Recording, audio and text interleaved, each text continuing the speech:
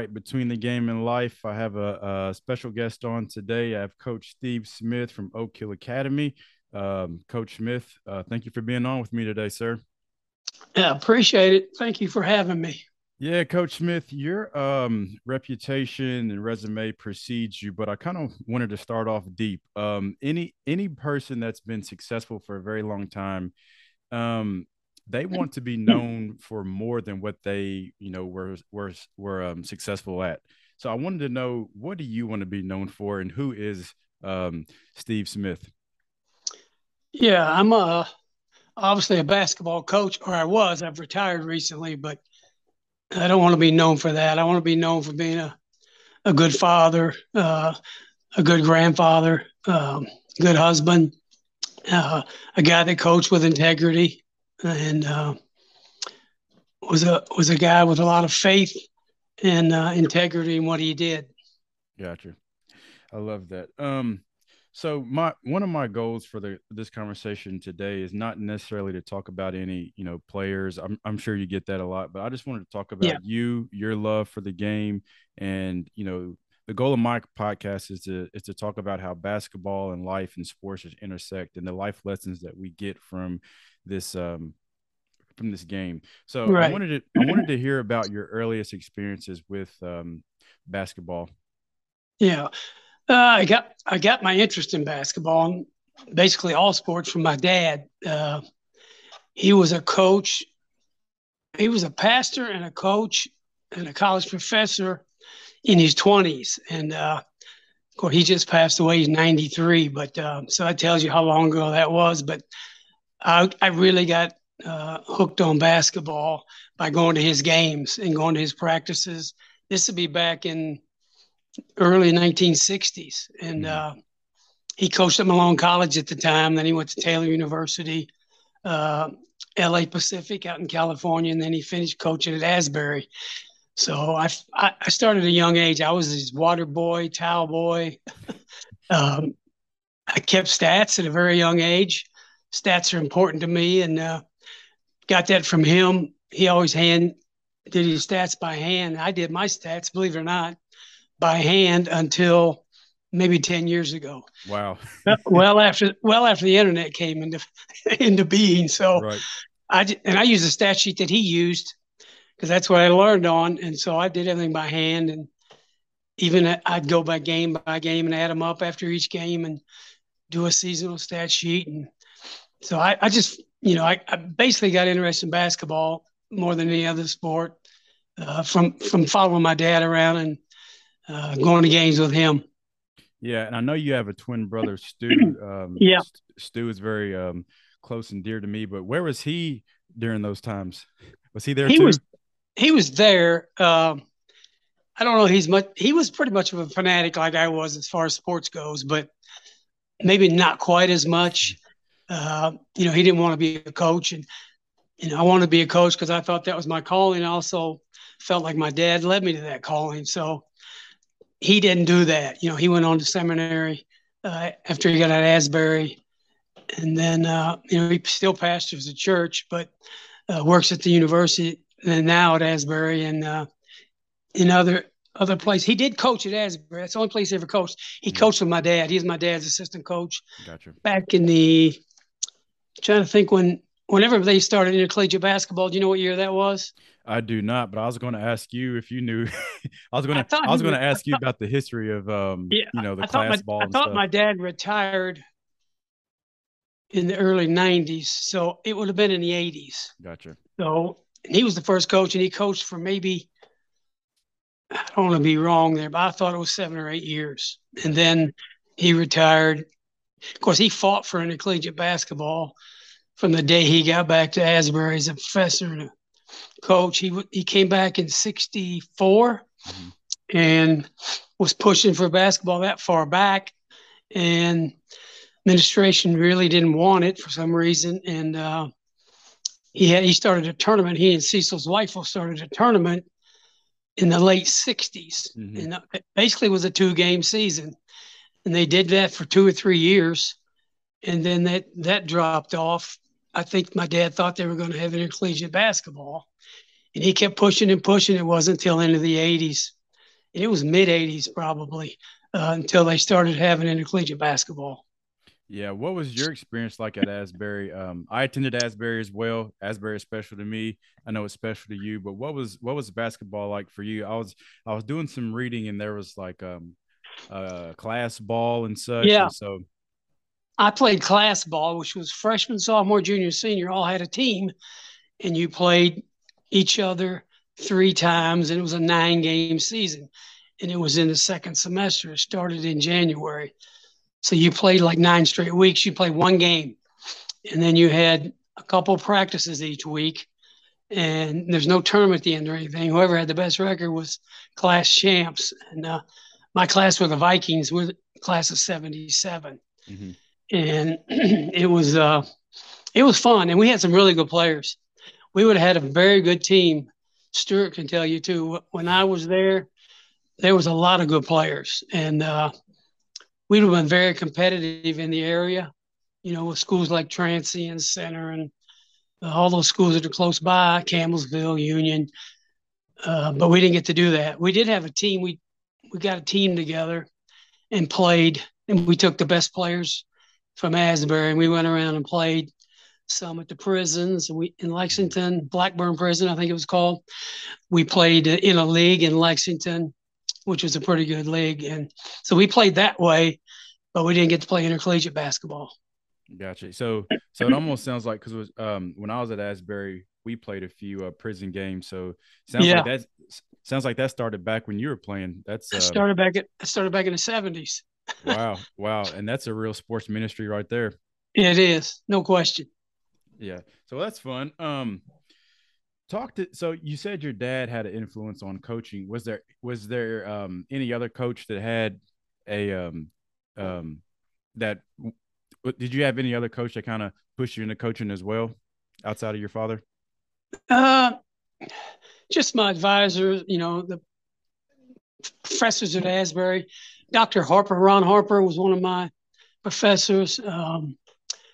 Dr. Sid Campbell, I don't know if you know him, but he was my actual advisor, and he coached basketball at several different colleges. Mm. And he ended up at Asbury, and then he left Asbury my junior year. He actually played for him my freshman and sophomore years in class ball.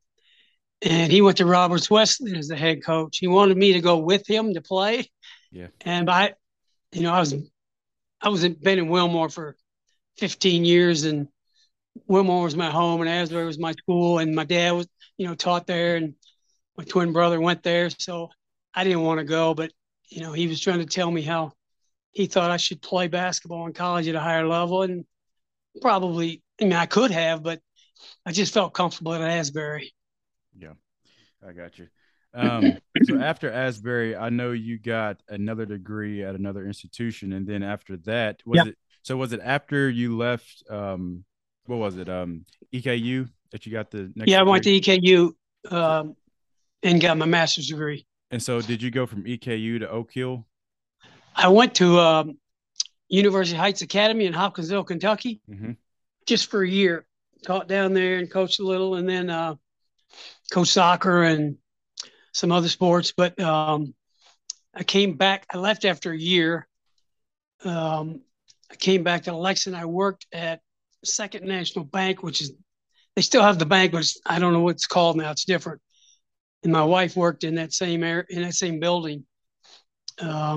So we worked there for 2 years till '83, and then in 1983, I got the bug. I said I got to coach, and I got to get back into it, and I want to teach and coach, and because that's what I trained. That's what I did at Asbury. I got a teacher certification and took all the coaching classes I could take. Right. And so in '83, he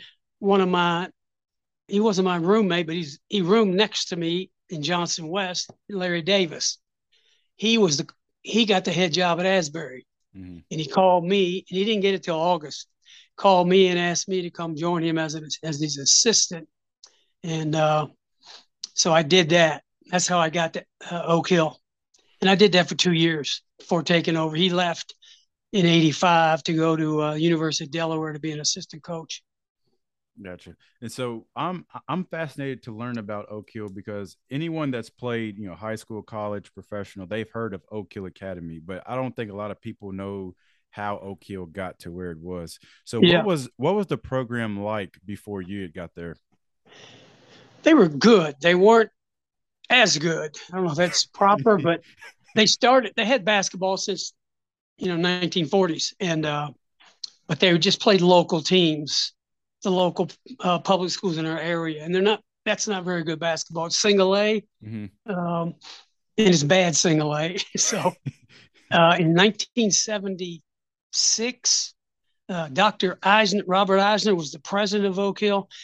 His son Chuck was the coach, and they had a meeting and they thought sports would help with enrollment Hmm. at the school, and they were trying to figure out how to do it, inexpensively. And they talked about football, which is it costs a lot to have a football program. Right. They ended up talking about basketball, and they decided to upgrade the basketball program. We're not on the East Coast, but we're in Virginia, we're about 5.5 hours from DC. Right. They thought they could attract, because we had other students. We're a boarding school. We had students from the DC, Baltimore, New York, up and down the Eastern Seaboard. So they thought they could attract basketball players. Back then, those areas were hotbeds for the better players in the country. And so he jumped in a van, literally, and went to DC and Richmond, Virginia area had good players. And what he told me was he came back with 4 or 5 players in the van and, enrolled them in school.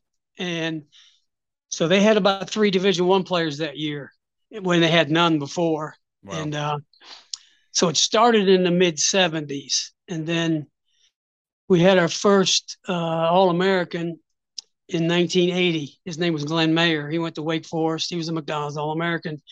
Um, and then they kind of had a lull for a couple of years. They changed coaches like 3 or 4 times in a 3-year period. And then Larry came down, Larry Davis, in '83, and I came with him. And we did the same thing. We drove to New York, went out to watch all these games on the outdoor courts, talked to coaches and parents up there. DC and Baltimore area did the same thing. We didn't bring anybody back in the van with us, but we had to recruit a little bit and to get it going at a higher level. And I think we had on the '83 team 4 or 5 kids that went Division I. Hmm. '84 we had, I think our whole starting five was Division I. They weren't high majors. They were. I think we had kids. I remember in '80, my first year here, we had a kid going to Miami, Ohio, um, Richmond, VCU, those kind of Hmm. schools. And back then, those weren't the top tier schools. But we did have Rod Strickland in '84, and he was a parade All American. He didn't make McDonald's, and he kind of got it going because he had a big name. This is before the internet and all that. Right. And then in '85, I took over, and I got lucky. My first 2 years, I had an All American both years, 2 McDonald's All Americans in '85 and '86. My first 2 years, we went 50-2, and kind of the rest is history. Yeah, so Rod Strickland was kind of like the guy that started Yeah, off the thing. Yeah, yeah. because that was one of my questions of who was like the first player to kind of And he was get from it New going. York, and everybody knew him in New York. And when he came, that kind of opened the floodgates. We started getting a lot of kids from New York City that were back then. New York City had the most players of any city in the country, any Right. metropolitan area. They don't anymore. It's strange, as big as the city is. But if you could get a kid from New York City, even a lower tiered guy, he was probably a D1 player. Yeah. So um, we attracted a lot of kids from that area after What Rod was here. what do you think was some of the main driving factors to attract kids to you all? Because was it that the fact that you were putting that the program was putting guys in college? Was it the playing style? What do you think it was that attracted Oak Hill once Rod Strickland started to? Actually, it's changed through the years, but initially, back in that time, you had the Prop 48 was in, where you had to make a 2.0, and then you had to have test score. And a lot of those inner city players didn't have test scores or were worried about it, or their grades were low. So we got a lot of kids because it's a very good school here and we can tutor them and give them support and SAT prep and all that. We got most of our kids because of that. They wanted to make sure they got to college. They want to make sure they were qualified.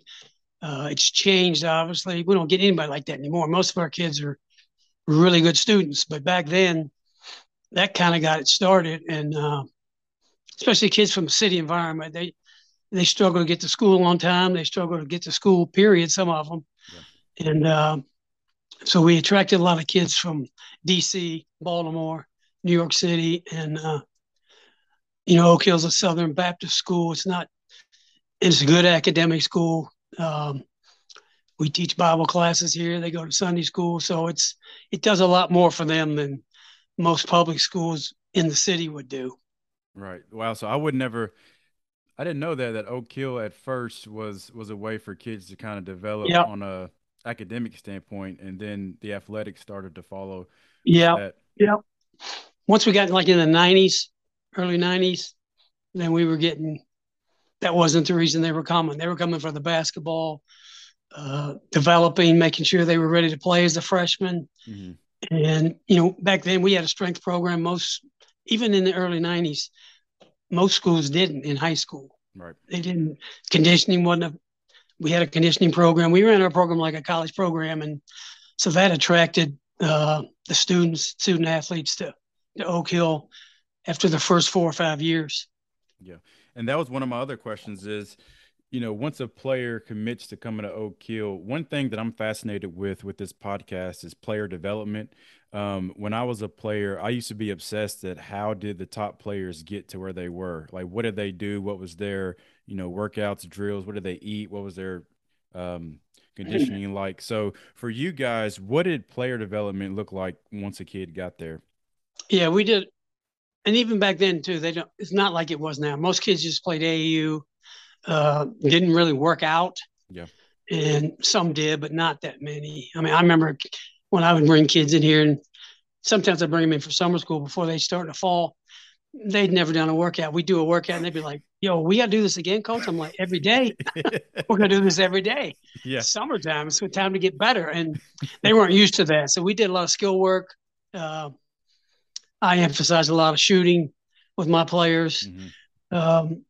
We were doing plyometrics 20 years ago. We were doing speed and agility stuff back in the 80s. So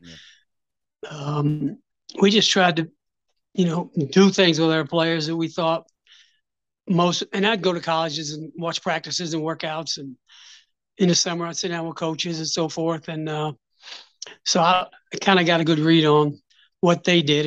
And we try to run our program like a college program, like I mentioned. And as far as conditioning in the fall and skill work in the fall, we do skill work all year long, even during the season, 6:30 in the mornings. And and we don't do it every morning during the season, but preseason, we're doing 6:30 workouts every Monday through Friday. And so we try to emphasize, them developing as a player because that's what they want. Right.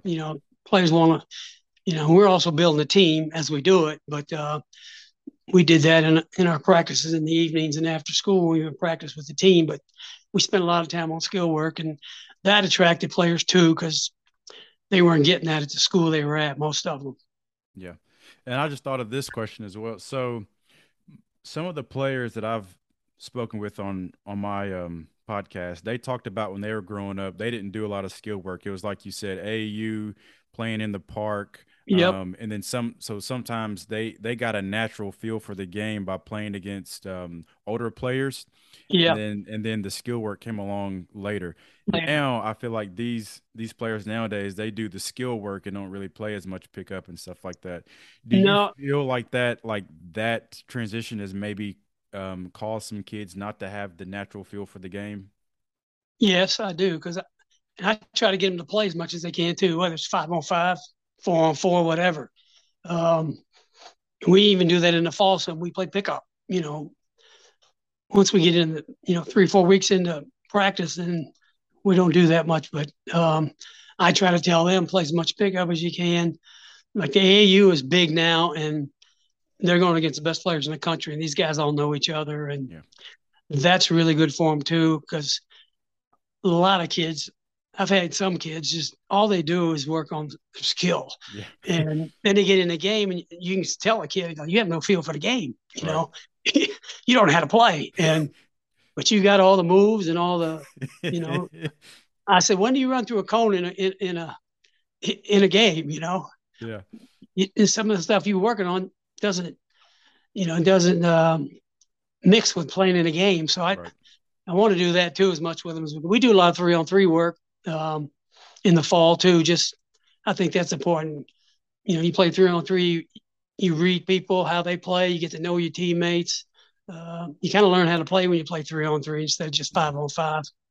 But that's just important to me is the skill work. But the kids really want skill work. Their parents want them to have skill work. They see these guys they'll see Steph Curry and whoever, working out, and they feel like, oh, we got to do what they're doing, which is true. Yeah, you were mentioning the 3-on-3. One of the best drills that I used to do in high school, where we would play 3-on-3, but you could only use half of the court. So you couldn't, like, if you would start on the right side, you have a post man, a guy up top, and a guy on the wing, and you played Yeah, 3-on-3 out of that triangle formation, and it was tough. Like you really had to be, you know, yeah, got got to you got to use all your picks, pitches, screens, etc. yeah, yeah. Score. We would give our guys rules, like one pass. I mean, one dribble, no dribble. Yeah. That makes it tough. Yeah. And sometimes we do 3-on-3 full court, Mm-hmm. and we work on, we start out with whatever side ball screen or flat screen or whatever, trying to work on screen situations and really working more on defense than offense. And then we just let them play 3-on-3 half court.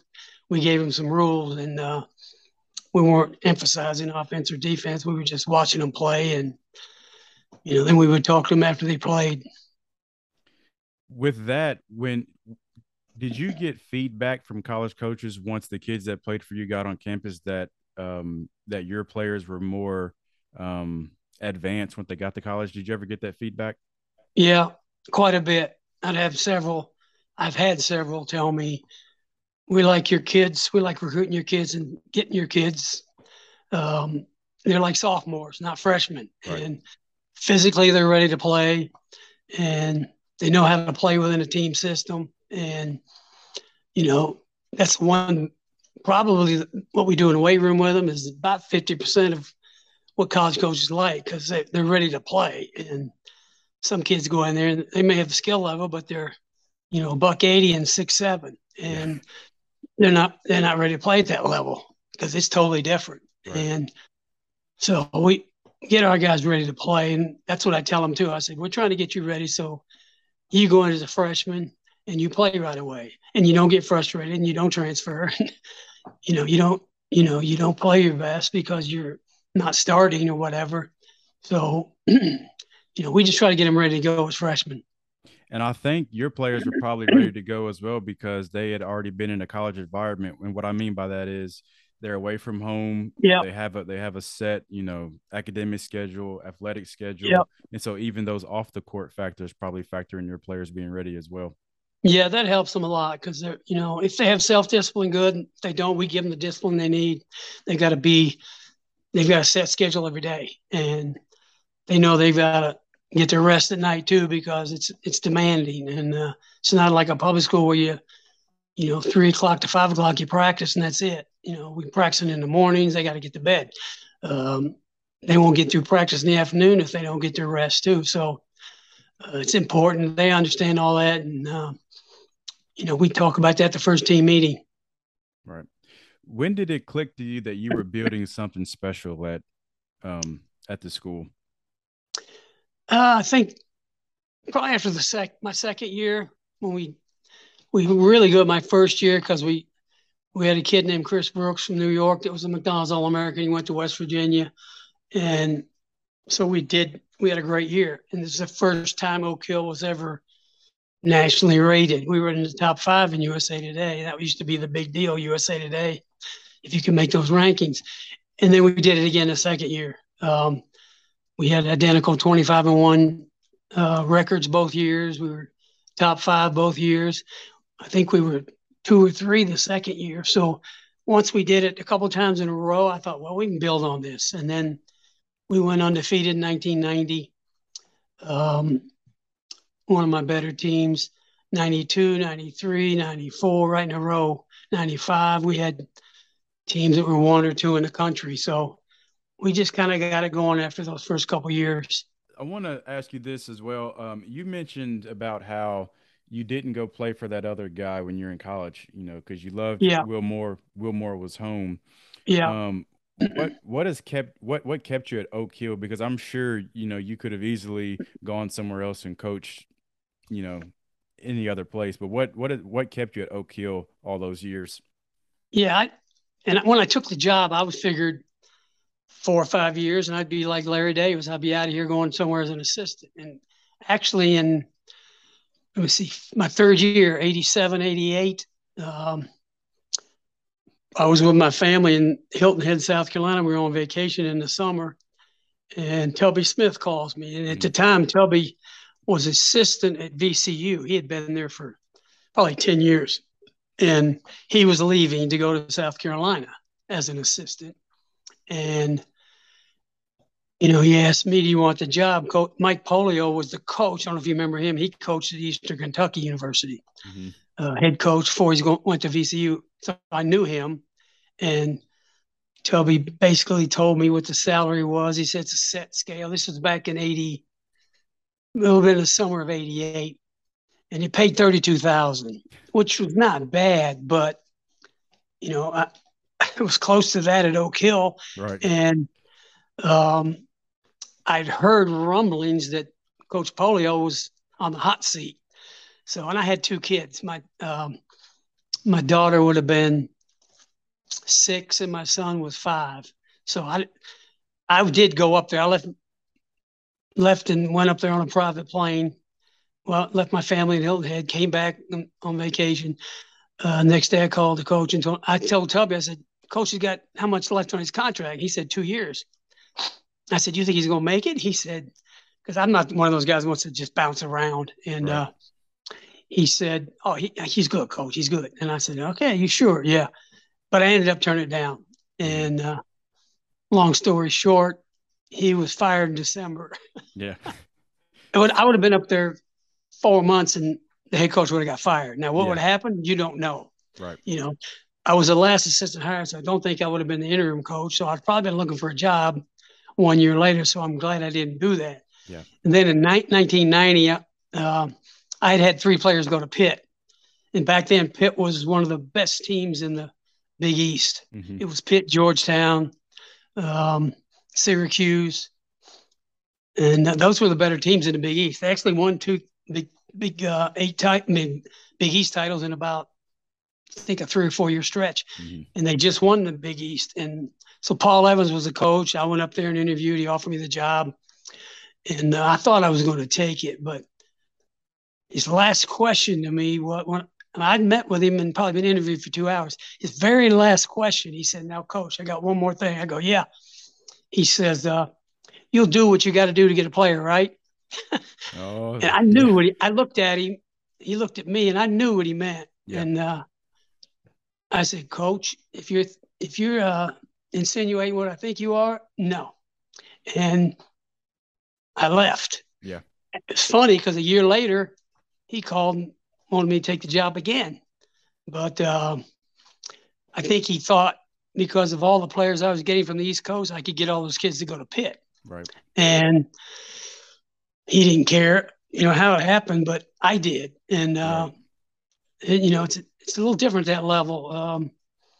I wasn't willing to do what he wanted me to do, and I didn't take that job. Then I was offered a job at Oregon.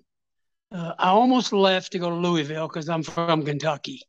And I had a lot of opportunities, my first 10, 12 years here because I was young. Right. And they saw me as, oh, this guy can recruit like crazy and blah, blah, blah, whatever. And but I recruited because it was easy to recruit to Oak Hill. And we had something to offer. And, you get to college, you got 300 schools. Right. and you got 150 top schools that are, basically the same. So it's a little different. And I went to Louisville in 97, I think. And so I would have been 42. My daughter was going to be a senior. My son was going to be a rising junior. So, and I looked at houses and so forth. I was going to take the job. Denny Crum was the coach. Mm-hmm. And, but I still had apprehension about doing it. And so I called my wife and we talked it over. And when I got home, she said, "You need to go talk to your daughter." And I go, "Why?" She goes, "She heard me on the phone with you." And I didn't tell my daughter and son, at the time what I was doing. Well, I was out of town for, 48 hours or whatever. Because I didn't know, I didn't think I was going to take it. I went down there thinking I wasn't going to take it. Then when, you're at a place like that, it's big time basketball. And, you get your head spinning a little bit and you think, well, maybe. So I came home, talked to my wife, prayed about it. And my daughter was going to be a senior. And she's like, didn't want me missing out on all her activities as a senior. Yeah. And I told her, I said, well, Louisville was going to pay for an apartment for them to stay here her senior year. Wow. And then my son goes, well, we leave. And I was told him I would bring him down the next year. And then my son was going to be a senior.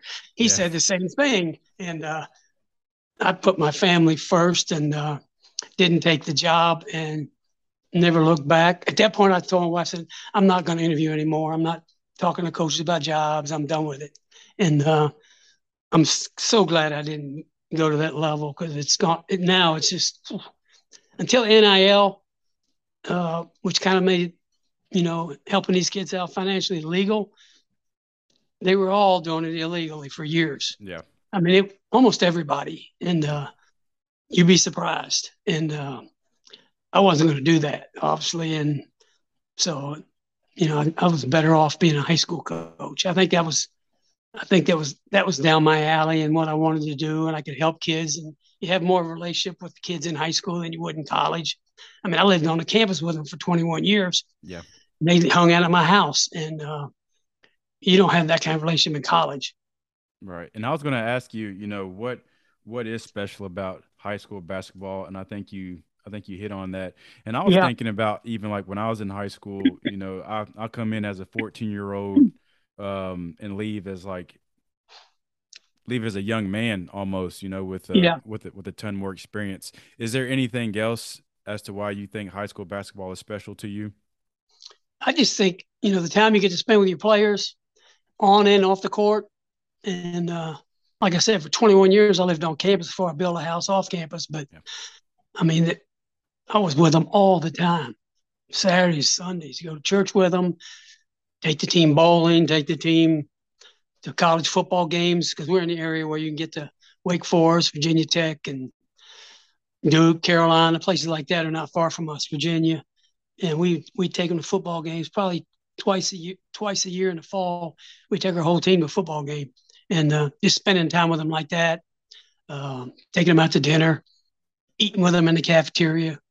You don't do that in college. And you're around your players in practice, and that's about it. So I think that part of it was important to me. And I lived on campus here. Like I said, it's a boarding school. I love that environment. Yeah. I wouldn't have moved off, but my wife, we never owned a house and I was 48 years old. And I just wanted to build some equity. And I'm glad I did now because the house is paid for and worth 4 times what I paid for it. And right. Yeah. So, I like having a relationship with my guys, and you could do that in high school much better than at the college level. Yeah, I love that. Another basketball question. What is it that separates players? You've seen a lot of great players, but I think what's unique about you is that you also coached against a lot of, great players as well. So, the first example in my mind is, you have Carmelo Anthony on your team. Well, you're also coaching against LeBron James, you know what I mean? Yeah. So what is it that separates players, whether it's players that you've coached or players you've coached against? Yeah, those 2 guys are good guys to bring up because very similar, not necessarily as players, but their work ethic, as good as they were, they worked out every day. And I know LeBron did, and I know Melo did because he played for me. And Melo came in summer. He was the only basketball player here before he enrolled at Oak Hill, and he came in the summer to go to summer classes. And I worked him out every day in the weight room, just he and I, and in the gym, just the two of us. And so I got to know him really well. He got to know me. We had a great relationship, and I know how hard he worked. He's still doing it. I follow him on social media, and I mean he's pushing 38, 40 years of age, and that guy works out every single day, and still that allows him to be as good as he is because he keeps his body in shape, and he's always working out. And I see him, and I've been to New York and he has a gym in New York, and it's not his, it was his, but now he closed that up. Now he's with another guy, but I don't care when you went up there, he was working out. And I took my team and watched him work out once. I said, you need to watch this guy work out. And they're like, Carmelo does this? I'm like, yeah, he's in the NBA for all these years, making all this money, and he still works out. That's what he does. And that's what LeBron does. That's why LeBron's as good as he is. You can't tell he's lost a step. I've noticed it Melo the last few years, but you can't tell it with LeBron. I mean, he's still top of his game, and I think he's like 38 years old or something. And so it was when we played those guys, we played them 3 times. When I played him when I had Carmelo, it was, the game was good, but just watching those guys. I remember Carmelo was, as soon as we landed, got to the hotel, we're both in the same hotel, and promoter put us up in the same hotel. And I go to look for Melo. He's not in his room. He's in LeBron's room. And then I go to Melo's. I tell him, you got to go to your room, Melo. And he goes, it's about 8:00. And the night before the game, I go in Carmelo's room, and LeBron's in his room. So, because they kind of knew each other from summer circuit, but they also knew they had a lot in common as far as work ethic, and they were ranked 1 and 2 in the country. I mean, Melo was a senior, and LeBron was a junior. But they were both, rated as the top player. And I mean, it was a great game, and I just enjoyed coaching that game and watching those two guys go at it. Yeah. So you're saying that, there's, because you've coached a lot of guys with similar, talents, builds, yes, athleticism. You're saying that the main divider is that work ethic piece. How hard you're willing to, commit to the game. Yep. Their character helps. Obviously, their work ethic is probably the most important. I mean, they're team guys. Both of them were. Melo averaged 21.7 here at Oak Hill his senior year. He averaged 22.7 at Syracuse his freshman year. Yeah. And now he averaged more in college than he did here because he evolved, but also played more minutes, obviously. When he was here, we were really good. He probably played 23, 4 minutes a game. In college, he's playing 35 probably. And, of course, he won a national championship his freshman year. But, those guys got to the level they got to in the NBA, and because of their character and the way they work. And they're also team players. Their teammates are important to them. But even for you, like as a coach, right, there's a lot of coaches around the country that's coached at other, top-notch high school programs as well. What is the main separator maybe between you and another coach? Is it your work ethic? Is it your attention to detail and what you've put into the game as well? Yeah, I know some really good coaches that are at schools similar to mine. And so I don't know that I work them any harder or that I work any harder than those guys do. But I think it's your players. I tried to take players. I mean, I've turned down some really good players, to be honest. Mm-hmm. I won't go into detail and give names, but because I didn't think they had the right character, I watched them work out. I watched their body language, the way they didn't mesh with their teammates, those kind of things. So I tried to take the right players that would fit in at Oak Hill, and you're going to miss on a guy or two. But so if I had the right guys and I worked them hard enough, I knew they'd be successful. We'd be successful. I try to sell them on, flip-flop that. I try to sell them on if the team does well, then they all do well as individuals. Right. If we go undefeated, then everybody wins. Yeah. It's not like these college coaches come in and ask you what a guy's averaging. They don't ever ask you that. They watch them play. They watch what I see when I watch a guy that I'm thinking about coming to Oak Hill. They're looking at their body language and how they play together with their teammates and how hard they play, and do they take possessions off? How's their attitude? All those things are important. So I try to get the right guys, and so maybe I got the right team opposed to some of those other guys. But I mean, it's tough. The last 4 or 5 years, Montverde, IMG, these schools with all the facilities and all the money, it's tough. And because they were getting, I mean, Montverde last year had 5 of the top 24 players in the country on one high school team. Yeah. So there was years back when we had 2 or 3 McDonald's All-Americans on our team. So it was the same way with our school back then. So it's been tough for the last few years, but there's so many schools now that are doing what we did. I think we were kind of the trendsetter. We're one of those. DeMatha was in the 70s and 80s where they traveled, and in Oak Hill, once we had a really good year, my first year, we got invited everywhere. And it was all expenses paid. And so that kind of, kids see that too and they want to play at the highest level, and they want to travel and play the best teams. And I want to play against the best coaches. And so that's, that helped us too. And so it was a fun ride. I can tell you that. Yeah. I have, two more questions as we start to wrap up here, but you recently retired. So what, and you're regarded as one of the best coaches, I say, on any level, right? What went into the decision to retire, but also what did it mean to have so many players at your retirement party? Yeah.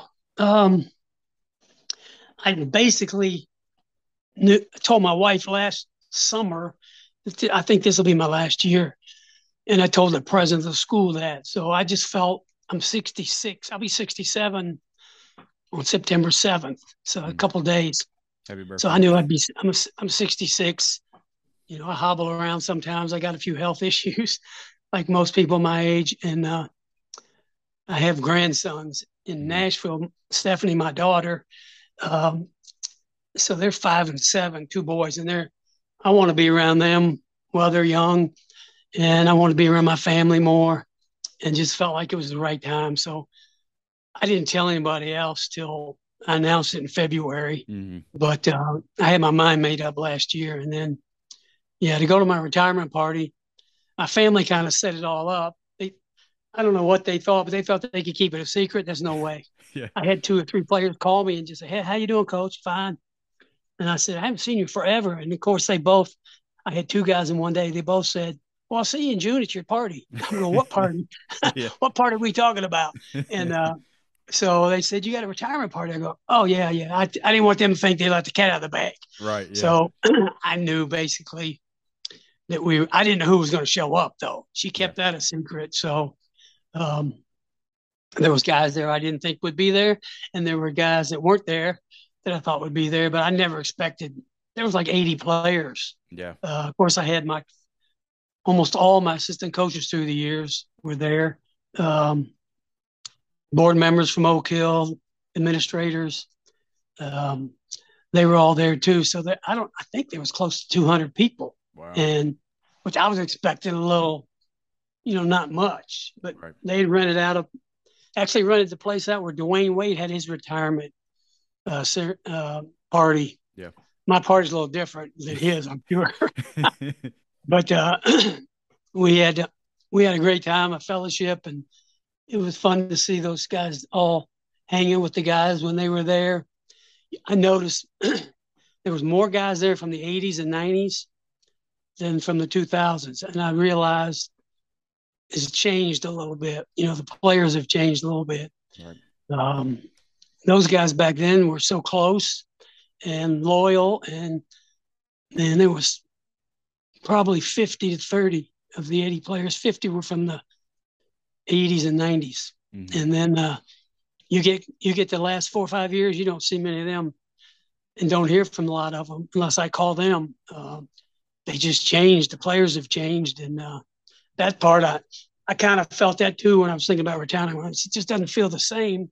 Yeah. You don't have the same relationship as you had with all of them. You do with some of them, but not all of them. And so it was a great night. It's great to see everybody, and I have kept a lot of T-shirts and things through the years. Probably had 1,000 T-shirts. I brought those down there to get rid of them out of my garage, and Nike gave bags and so forth. Problem was we didn't have anybody in the room. We just told them to go in and get what you wanted. Yeah. And we told them 2 or 3 items. Yeah. I know By how about that goes. 20 minutes in, it was empty. I felt so bad. Some of these players got there, go, Coach, I thought we got a T-shirt or something. I'm like, I apologize to go. These guys would take 15 T-shirts, but I look at it 2 different ways. I'm glad they want them, Right. I'm glad they think that much of Oak Hill but I wish they'd have been a little unselfish.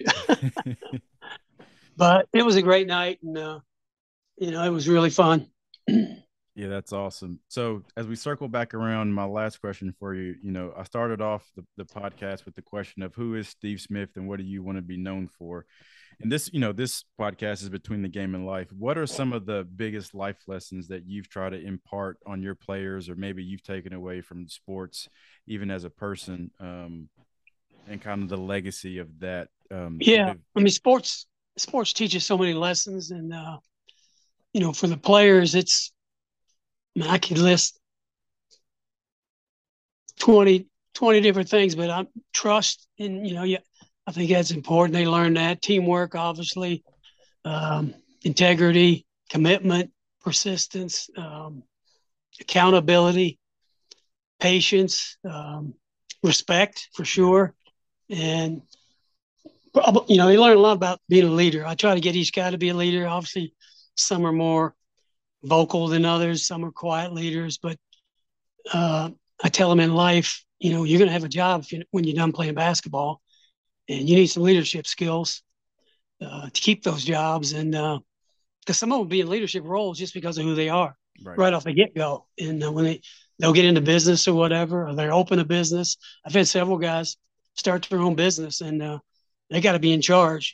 They're basically like a head coach. But I think all those things I mentioned are things that are important. Is one more important than others?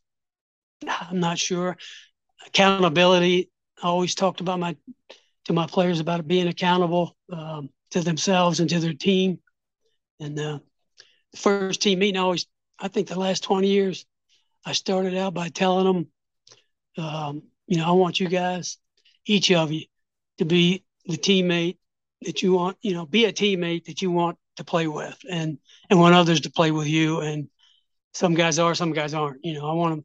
Don't let your teammates down. Don't do anything, to let your teammates down. Don't do anything that would make us not be as successful as we want to be. And, that's all the individuals. They're all individuals. We're trying to make them into a team. And hopefully they'll learn a lot of those qualities by being on a team. And especially at Oak Hill. I mean, we'd start practice and, I'd always have a thought for them. And it usually wasn't basketball, obviously, but just something along the lines of the things I'd mentioned. And I give a little more emphasis to some than the others. But I just want them to know it's not just bouncing the ball and scoring 20 points a game. That, what you learn from being on a team is way more important. And so those are things I always, mention to my team and emphasize to my team. Yeah, I love that, Coach. Well, the great Coach Steve Smith, Oak Hill Academy, happily retired. I just want to say thank you for your time, sir. Are you hitting the links anytime soon? Yeah, I've been under the weather the last couple of months. I haven't played as much, and I have shoulder problems, and you got to be able to swing a club. And so I'm gonna play more, I think, starting this week than I have earlier. I told people I retired, to be with my grandkids and my family and play some golf and not to be sick and hurt. So exactly. So it's probably a good time for me to retire because I got a few physical things going on. But once I get those worked out, I'm gonna play a lot of golf. Yeah. Stewart's coming down tomorrow. Nice. we're going to celebrate our birthdays, and I'm going to try to play golf with him on Wednesday. And he's bringing his wife, so my wife, they're real close, and the four of us going to go to. We're going to play a little scramble with our wives. Oh, nice. Yeah, that should be Yep. fun. That should be fun. Well, like I said, happy. I appreciate your time. Happy Yep. birthday to you and Stu. And yes, this is between the game and life. Thanks, Coach. Thank you.